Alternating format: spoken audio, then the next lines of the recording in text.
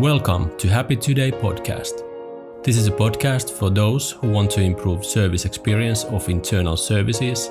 If you use ServiceNow or other enterprise service management system, then this is for you. In this episode, 75% of all the feedback that the people are giving from IT services is positive one. Welcome to Happy Today podcast. This is the part 2 of Roy Atkinson. All right, then I think also part of the motivation then that employee experience gives and the focus on that, it kind of relates to the kind of rapid feedback play. Some of it like part of it is now if you talk about service desk, how to motivate your agents. You were giving all those stats. How does it improve the company, performance and all that. But also that rapid feedback, because we see that it's over 75% of all the feedback that the people are giving from IT services, because they are doing such an amazing job, is positive one. And as an agent, if you get all that positive feedback, it just kind of creates you to do a better job the next ticket you get, the next case you get. So what other kind of roles does the rapid feedback play in both employee and customer experience? Well, I think the way that you improve something is by getting feedback and making small changes. And so if you're waiting for a quarterly or a semi-annually or an annual feedback report, first of all, half of what employees went through at a particular time is going to be lost. They're not going to remember the experience. They're not going to remember that emotional component that we talked about earlier. They're going to forget what the issue was. I know I was mad at IT, but I don't remember why. And so that's important time-wise, but also that the idea that you can then make your improvements smaller and more frequently. It's the DevOps approach. Yeah. Right. You iterate rapidly with constant feedback loops. In order to get those rapid feedback loops, you have to have a mechanism, and you have to do it, as frequently as you possibly can. There are some organizations, as you know, that take some kind of a pulse daily and say, how are you feeling today as opposed to yesterday? Or what are some specific things, some specific measurements that we might take that indicate that you're okay today, you're doing well today. But it's exceedingly important to get that as close to real time as possible, so that you're getting an accurate picture of how people are feeling. What's the happiness level now as opposed to what it was yesterday? That's really important. Yeah, and Sami, I guess you could maybe see like how do we kind of put our experience management process? How do we see the donut thing that we are talking about it? I think it kind of goes to what Roy was just saying about DevOps and all that rapid, quick, small improvement things.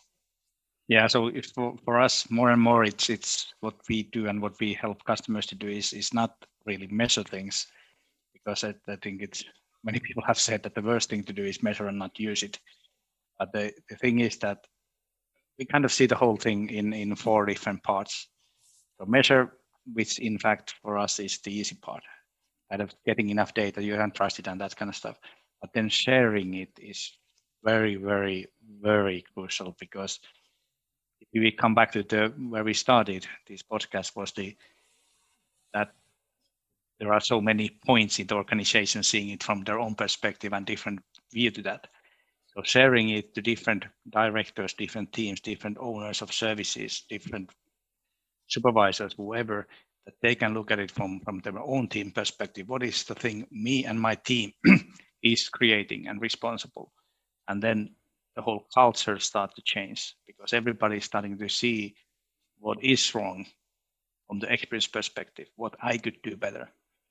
And that starts to kind of change it slowly. But if you don't get them to transparently see all the time what is going on, it might still be that there is one guy owning the experience, which is sometimes is a question that is asked from us, which I hate, is that who should own the experience? I said, nobody. Or everybody. Everybody, right? Exactly. And that's what I was talking about before, the difference between customer experience design and customer experience. The customer owns that experience, right? It's your experience. It's my experience. It's possibly we don't care about, but that's another story. But it's, you own that, and it's your interface with the organization. And I agree with you. And there's a couple of things about measuring that are important. First of all, you're absolutely right. If you're not going to use this and take advantage of it to make improvements, what is the point? Yeah. And that's something I've been talking about for way too long in IT, right? But another thing about measurement is that Stuart Rance, of course, and Stuart and I discussed Goodhart's Law, and it's an obsession with people, especially in the support side of an IT organization, to say we need to have 76% first call resolution. Got to have it. As soon as you create that as a goal, you've disabled the metric. It no longer is valuable because now you're forcing it.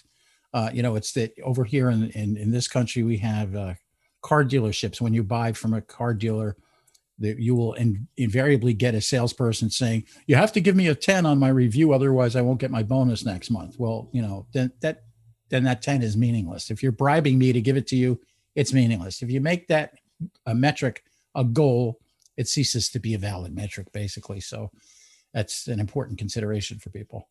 Yeah. I think that is a good kind of the next one in our donut, how we describe it is identify. So setting one targets and be happy if you are in a certain happy level, it kind of is not the point. It always to find areas what you should do and what you could do better, and that is the right attitude, I think, in employee experience and developing whatever experience. Is kind of it doesn't matter what is your overall level, but to really be developing services, you would always find out what you could do better and focus on those things, small actions, finding right problems, getting those to the continuous improvement process and however you work. But always selecting your fights in a way from the value, from the experience perspective. And then that's kind of the loop, because then you do the improvements and then it starts to go around.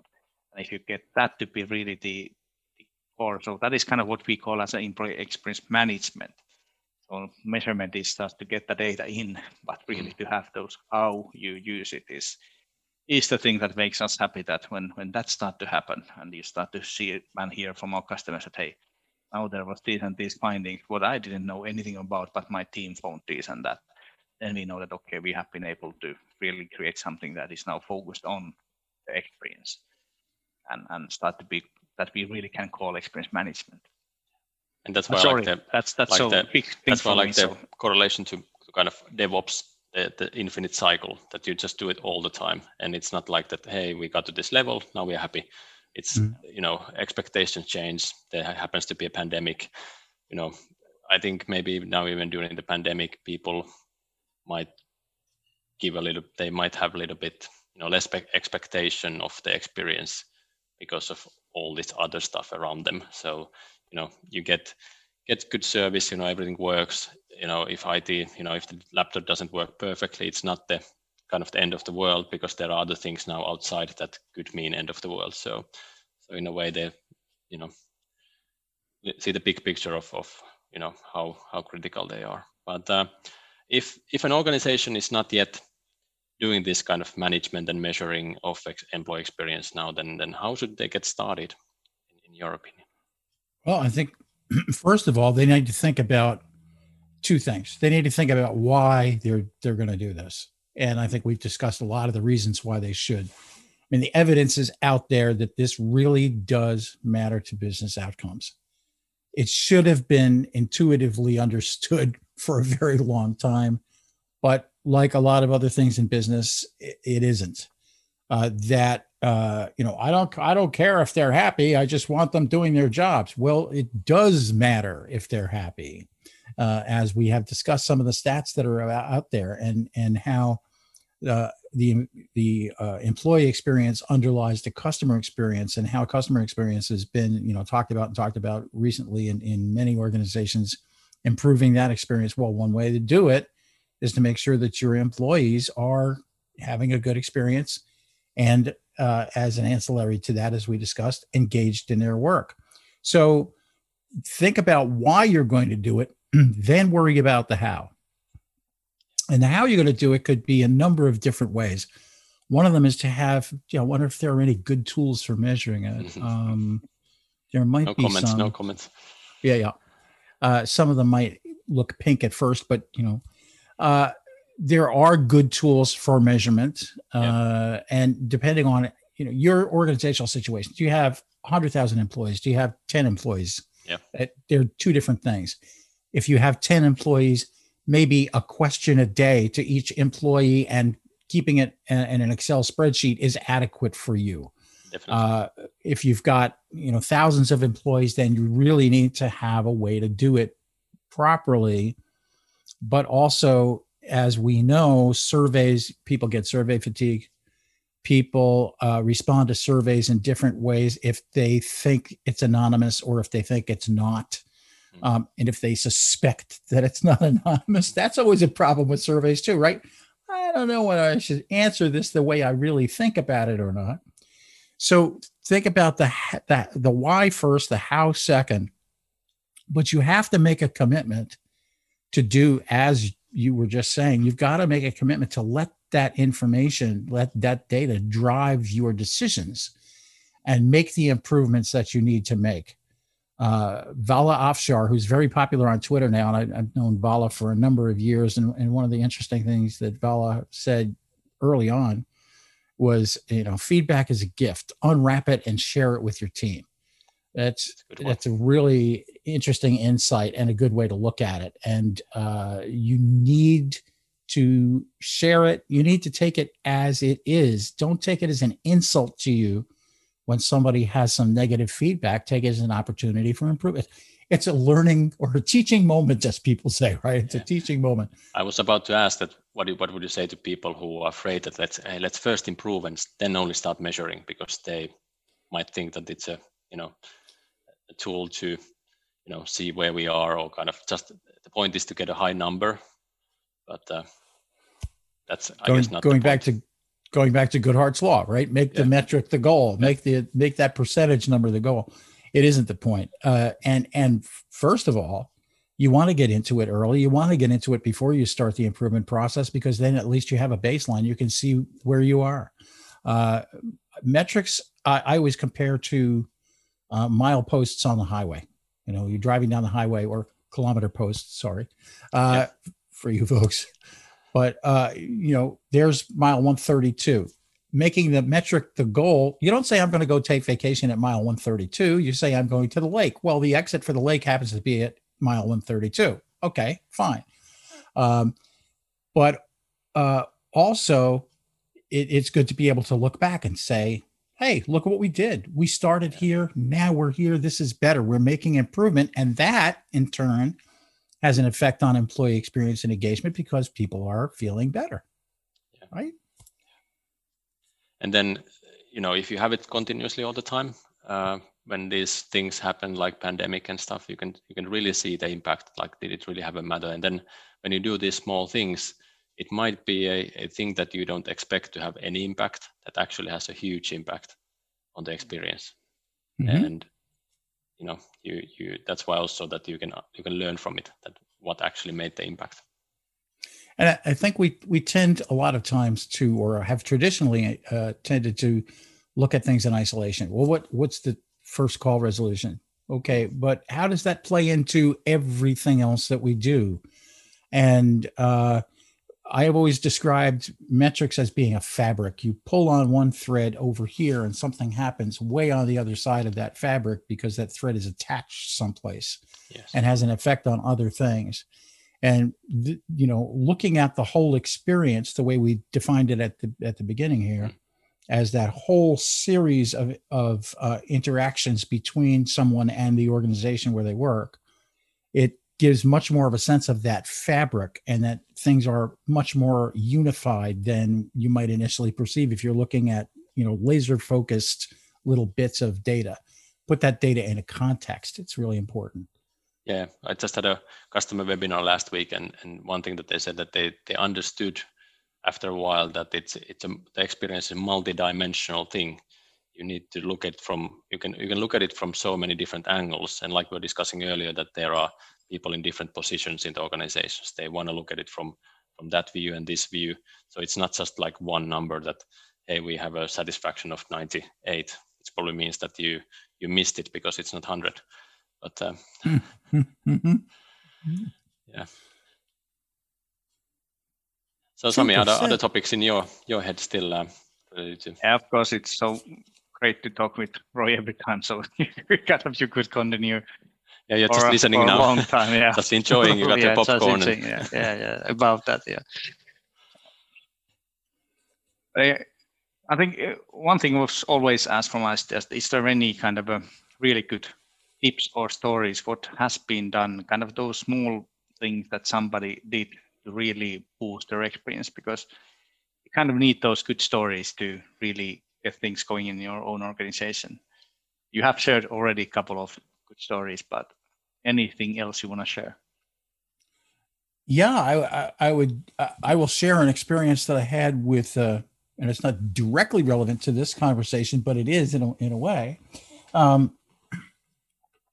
There's a small grocery store not far from us here in South Carolina, local, not part of a chain. It's just a local grocery store. It's kind of small.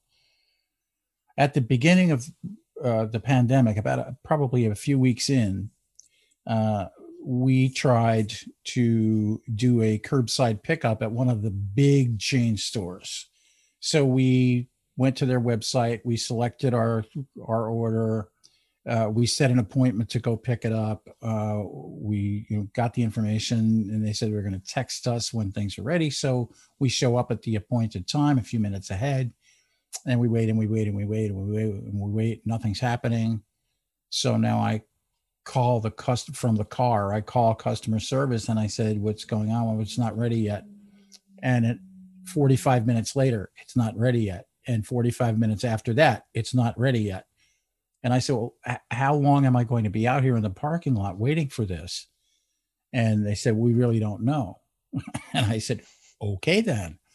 And I canceled the order, and we actually went in. We were there. So I went into the store and we did a rapid round of shopping, even though we would have preferred not to go in, and got that done. This little local grocery store, on the other hand, didn't even have a website when the pandemic started.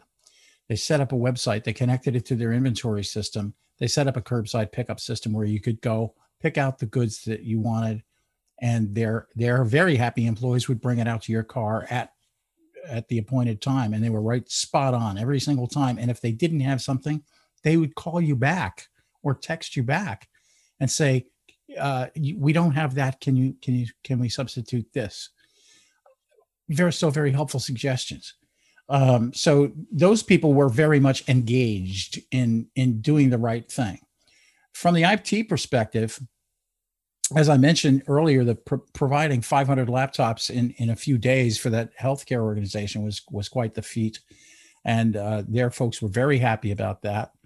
Also, so many service desk folks I've talked about have referred to the absenteeism issue and said it's remarkable. We sent people home, and now nobody's late, nobody's absent from work. Everybody's there when we need them.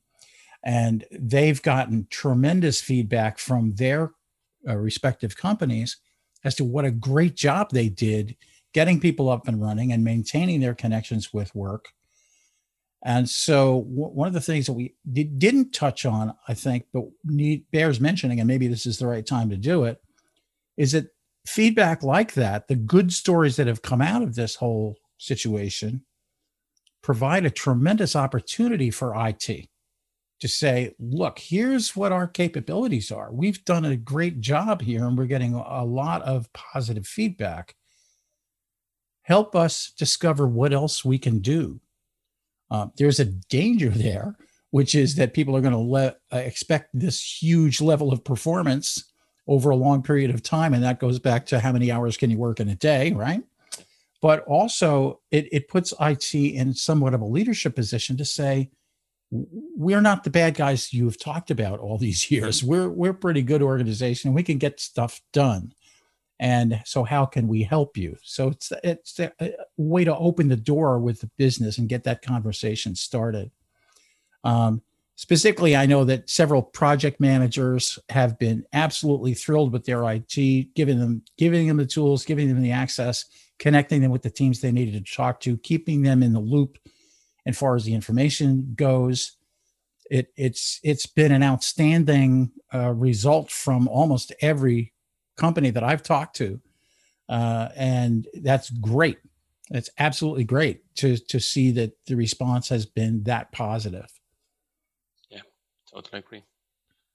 Yeah, it has been enormous to see that from our data. So now, when pandemic hit, after that, end users are on average 6% happier than they were before, and that's during that enormously challenging time. So it is amazing that has happened now. And I think that part of the reason there is that they also realize that it's challenging for everybody. I think a lot of times people who weren't in IT didn't realize how hard the people in IT were working and trying to get things accomplished, and weren't able to because roadblocks were put in their way, which is another thing that happened for the pandemic. A lot of those roadblocks came down. True. We have a policy that says you can't work from home. You can't work from home if there's a child present. You can't work from home if there's a pet present. We need you to be able to be 100% available all the time you're at home. Those policies went out the window really fast because it wasn't possible for people to do that. So the roadblocks came down, and the IT people were able to be more productive because there weren't as many stumbling blocks in their way. So it worked across the board to make things better. True. Hey, one kind of thinking that we have, I would love to hear your comments on that one, because I think one additional benefit of understanding the end users better for IT really is that finally IT could be a bit more proactive, not only waiting for the orders, kind of this is what we want IT now to do, but if IT can go to the business director that, hey, this is what we understood from your employees and this is a problem for you, did you know? And we can help with this one. And that would also be one part of changing the reputation of IT, which as you referred is quite bad typically. But have you seen that kind of stories happen in real life, or any comments on that? Not specifically, but I think that I have heard people that are talking about their organizations saying that we have better conversations now across the organization. So yes, HR and IT are working together a little bit more. They're trying to understand each other.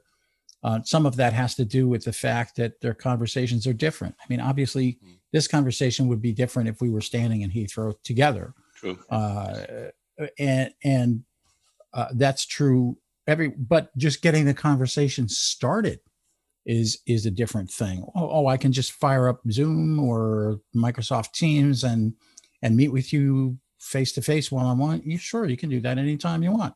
Great. Well, that's leveraging the technology to accomplish the goal of having people talk to each other in a better way. And there's digital transformation right there, right? It's having things happen in a better way because the technology is enabled. So it's interesting. Yeah. All right. I think we have been now chatting quite a long time. And as you said, if we would be at Heathrow, we would just continue. But maybe now, given your background in all this, so if somebody got interested and kind of wants to learn, what is it that you can bring to the table for your clients, and maybe where they can find more information, if there may be some events currently happening, virtual ones, that they can come and listen to more of your stories. So. Sure.